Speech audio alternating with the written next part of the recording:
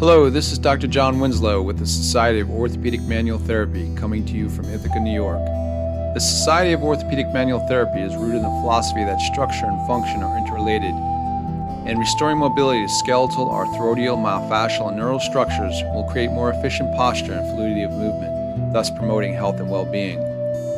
Manual therapy has been practiced throughout history, and no one profession owns manual therapy. The Society of Orthopedic Manual Therapy is eclectic, inclusive, and dedicated to training all bodywork professionals in the art and science of manual therapy. Please check out our website, somtusa.com, for upcoming courses in manual therapy. In today's podcast, we'll explore somatic dysfunction, impaired or altered function of the related components of the body framework, skeletal, arthrodial, and myofascial structures. To restore and maintain optimal health, the somatic system must be balanced and functioning properly. Osteopathic medicine was founded in 1874 by a medical doctor named Andrew Taylor Still. As a young man, Still suffered from chronic headaches, of which doctors were unable to provide him any relief. One day, he fell asleep for a few minutes with his neck wedged between the roots of an oak tree, and when he awoke, his headache was completely gone. At that moment, he had an epiphany that the musculoskeletal system must play an important role in other functions of the body. Still had experienced what is known as a suboccipital release, where the therapist places direct pressure on the base of the skull and holds for 3 to 5 minutes until the tissue softens. Still served as a physician and surgeon during the Civil War. In 1864, after he lost 3 of his children to spinal meningitis, he divorced himself from orthodox medicine and devoted his life to studying the human body and finding better ways to treat disease. Still believed that joint and soft tissue restrictions reduce the flow of blood, and by releasing the restrictions, blood flow is normalized. He called this concept the law of the artery. The first school of osteopathy was opened in Kirksville, Missouri in 1892 and was based on 4 basic principles. The human body functions as a total biologic unit. The body possesses self-healing and self-regulatory mechanisms. Structure and function are interrelated. And abnormal pressure in one part of the body produces abnormal pressure and strains upon other parts of the body. Later in the 19th century, osteopathy became more orthodox, conforming to the allopathic medical model. Into this void stepped David Daniel Palmer, the founder of chiropractic medicine. Palmer, a farmer with no medical training, believed that subluxed spinal vertebra, altered vital nerve transmission, was the root of all disease. If a subluxed vertebra was adjusted back into place, nerve flow would improve and the disease cured. Palmer called this the law of the nerve. Some say that Palmer attended a lecture by A.T. Still and borrowed his concepts to develop chiropractic. Palmer's story is that he manipulated the neck of a man named Harvey Lillard that resulted in restoring his hearing that he had lost some years prior. The term chiropractic comes from a Greek word meaning done by hand. In 1897, Palmer established the Palmer College of Cure, which later became the Palmer College of Chiropractic in Davenport, Iowa. Both osteopathy and chiropractic are rooted in the philosophy that the musculoskeletal system is intimately tied to all the other systems of the body: respiratory, digestive, nervous, endocrine, lymphatic, cardiovascular, urinary, and reproductive, and restoring mobility to restricted joints and soft tissues will improve the function of these systems and promote health and well-being. Western allopathic medicine is based on the biomedical model that uses Newtonian deductive reasoning, breaking down complex systems into smaller ones. The body is broken down into different systems with a focus on pathology and disease. As mentioned in our first podcast on the marvelous myofascial system, physicians are so specialized they are unable to think across systems and view the body as a whole. Hippocrates, 460 to 385 BC, a Greek physician considered the father of medicine, believed the physician's job was to facilitate the body to heal itself as opposed to attempting to eradicate a disease. In his writings, Hippocrates described massage and manipulation techniques to treat musculoskeletal as well as internal conditions. Hippocrates recommended following manual therapy with movement and exercise. The body has an innate ability to heal itself. Treating the human being as opposed to the disease will result in greater long-term success. Too often, therapists focus on eliminating symptoms such as pain, instead of identifying and correcting the underlying problem. The word pain itself can be crippling. Try and use words other than pain when interacting with patients, such as discomfort, and keep your language positive and encouraging. Chasing pain becomes a vicious cycle and ultimately results in overutilization of diagnostic tests, the use of medication and surgery, and poor long-term outcomes. Structural integration is a method of bodywork developed by Ida Rolf, PhD, that rebalances the body by bringing its major segments, head, shoulder, chest, pelvis, and legs, into vertical alignment to promote structural harmony and well-being. Ida Rolf received her PhD in biochemistry from Columbia University in 1920 and worked for the Rockefeller Institute in New York City. Throughout her life, Ida was interested in alternative healing and spent endless hours studying and experiencing homeopathy, osteopathy, chiropractic, and yoga. She eventually developed her own system of bodywork that she named structural integration. Ida practiced and taught her bodywork techniques to practitioners from all disciplines, and in 1971 opened the Rolf Institute of Structural Integration in Denver, Colorado. It is the only institute of its kind where Rolf practitioners get certified through a 1 to 2 year, 700-hour program, very similar to massage therapists. Ida Rolf proposed that the human body, starting at birth, adapts to the Earth's gravitational pull, and that balance becomes easier as the body approaches a more vertical position. The goal of Rolfing is to work with gravity to achieve structural balance. Newton's apple proved that gravity governs all matter in relation to the Earth. The apple will always fall straight down because gravity acts through its center of mass. According to Rolf, if the centers of gravity of each segment, head, shoulders, chest, pelvis, and legs, are aligned over one another, gravity provides support for each segment and the body as a whole is more stable. If the segments are out of alignment, gravity pulls on them, creating abnormal stress and tension. Wolff's law that explains how bone adapts to stress can be applied to connective tissue in this scenario. The chronic tension becomes an irritant that causes an inflammatory cascade. Mast cells are activated and produce histamine and heparin, leading to vasodilation and increased permeability. Macrophages begin cleaning the area of inflammation in preparation for repair. Fibroblasts produce new thickened collagen in an attempt to shore up the area, and tissue soon loses flexibility and elasticity, which leads to abnormal movement and the start of a vicious cycle of dysfunction. Rolfers identify and release fascial restrictions to balance the body within the forces of the gravitational field and create more efficient posture and movement patterns. A domino effect may occur whereby the loss of mobility is passed from one segment of the body to another. Andrew Taylor Still first identified this phenomenon, and it has been explored and discussed by practitioners from multiple disciplines. Ida Rolf proposed that fascia is continuous throughout the body like a sweater, and pulling on the corner of the sweater affects all the threads in the sweater. If a fascial restriction develops as a result of injury, surgery, overuse, or poor posture, it has the potential to create dysfunction in areas distant to the restriction. Grab a hold of your shirt just above your hip and drag it down. Now attempt to elevate your shoulder. Feel the tension that is created and the resistance in the movement.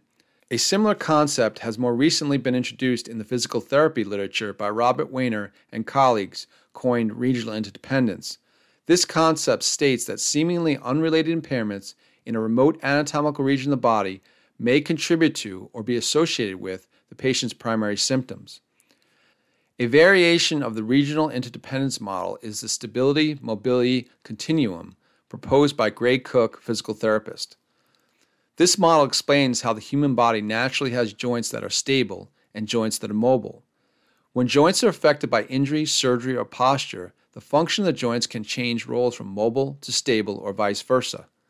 In a healthy functioning body, starting at the core and moving towards the head, the hips are mobile, the lumbopelvic area is stable, the thoracic spine is mobile, scapulothoracic articulation is stable, neck and glenohumeral joints are mobile, the elbow is stable, and the hand is mobile. Dropping down from the hips, the knee is stable and the ankle is mobile. To understand this concept, let us hypothetically consider a patient who has hip stiffness and loss of mobility due to moderate osteoarthritis. The hip's role and function has now changed from mobile to stable. The repercussion is that the lumbar spine now becomes mobile, and the additional motion at the lumbar spine may place abnormal stress on the discs, facet joints, nerves, and other pain-sensitive tissues. Without addressing hip stiffness in this scenario, the low back pain will most likely continue. Another example is if the thoracic spine becomes stiff as a result of poor posture. This loss of mobility will be transmitted to the shoulder that could result in impingement, rotator cuff tears, and hypermobility. The neck can also be affected and lead to neck pain and headaches. Tom Myers, a licensed massage therapist and Rolf practitioner, is the author of Anatomy Trains, a book that describes myofascial lines that connect muscles and fascia throughout the body. Tom studied with Ida Rolf, Moshe Feldenkrais, and Buckminster Fuller and practiced integrative bodywork for over 40 years. Through his bodywork practice, extensive study of human anatomy, and cadaver dissections, Tom identified 12 interconnected myofascial lines or meridians. An example of one of the myofascial lines is the superficial back line that runs from the bottom of the toes, around the heels, up the back of the legs and trunk, over the head, ending on the frontal ridge of the skull. The structures in the superficial back line include the plantar fascia, gastrocnemius, hamstrings, sacrotuberous ligaments, erectus spinae, and the cranial fascia. A systematic review of anatomical dissection studies was conducted by Krauss and colleagues to determine the existence of myofascial lines or meridians proposed by Myers. 2 independent examiners searched anatomical dissection publications in Medline, ScienceDirect, and Google Scholar. The quality of the studies was evaluated utilizing the quality appraisal for cadaveric studies, which has proven to be reliable and valid. The initial literature search yielded 6,584 publications, and after the inclusion and exclusion criteria was met, the sample comprised 62 studies. Strong evidence was found for the superficial back line, 14 studies, back functional line, 8 studies, and front functional line, 6 studies. There was moderate evidence for the spiral line, 5 of 9 transitions based on 21 studies, and moderate to strong evidence for the lateral line, 2 of 5 transitions based on 10 studies. There was no evidence for the superficial front line, no verified transitions based on 7 studies. This systematic review provides some support for the existence of fascial lines within the body, particularly the superficial back line and the front and back functional lines. Myofascial lines or meridians provide the therapist with a progressive way of viewing the human body. Although more research needs to be done, Tom Myers' concepts are the start of a new age of human anatomy and its clinical application. Therapists need to turn their focus from single anatomic structures to addressing the continuity of the whole body. For example, historically, therapists have treated plantar fasciitis locally with ultrasound, cross-friction massage, intrinsic foot muscle strengthening, calf stretching, and arch supports. More recent studies have shown that tightness of the hamstrings and erectus spinae are strongly associated with plantar fasciitis. Both of these groups of muscles are included in the superficial back line, and treating plantar fasciitis should include soft tissue work to the gastrocnemius, hamstrings, and erectus spinae, in addition to the plantar fascia. Helen Lagavine and Jason Yandau suggest that fascia may function as a body-wide meridian system. Using diagnostic ultrasound, they linked acupuncture points to intermuscular connective tissue planes and provided a plausible explanation for the traditional Chinese medicine meridian system. The flow of qi, or life energy, may occur in the fascial planes and be influenced by bodywork. An earlier study conducted by Lagavine demonstrated that twisting acupuncture needles in tissue stimulates fibroblastic activity via mechanotransduction and may explain the mechanism of how acupuncture works. Vladimir Janda contracted polio when he was a young man living in Czechoslovakia, and during his recovery in a wheelchair became interested in how muscles functioned to maintain posture and produce movement.